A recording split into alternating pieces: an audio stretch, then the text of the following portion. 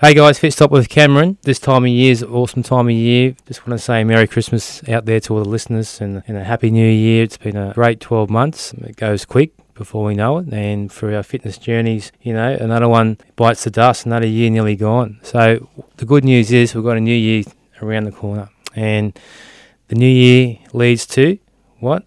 Leads to resolutions and goals to set out for the next 1 month, 3 months, 6 months, 9 months, so hopefully for the year. But we're not there yet. 2022 is close, but we're still in our 2021. So what have you achieved this year with your goals? So this is what we're going to talk about with 2021. What did you achieve? You had a New Year's resolution this year. How'd you go? What did you score yourself out of 1 and 10? Did you achieve what you needed to achieve? Did you, it could be an emotional goal, a physical goal, just a goal a habit you brought in that you achieved this year. I hope that worked for you. The good news is that we always have a new year. There's no bad news because I don't like saying bad news. I like saying good news all the time. So what we can do is move forward with your goals and bring it into next year.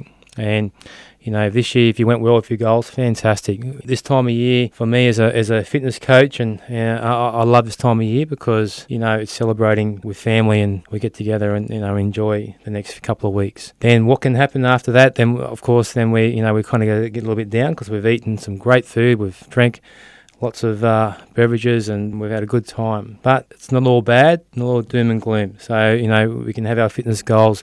If you have your New Year's resolution, which you had this year and you hadn't kind of went sidetracked with it, that's okay. It's all good. So we've got an opportunity now to start in a couple of weeks' time or a bit less to your New Year's resolution in 2022.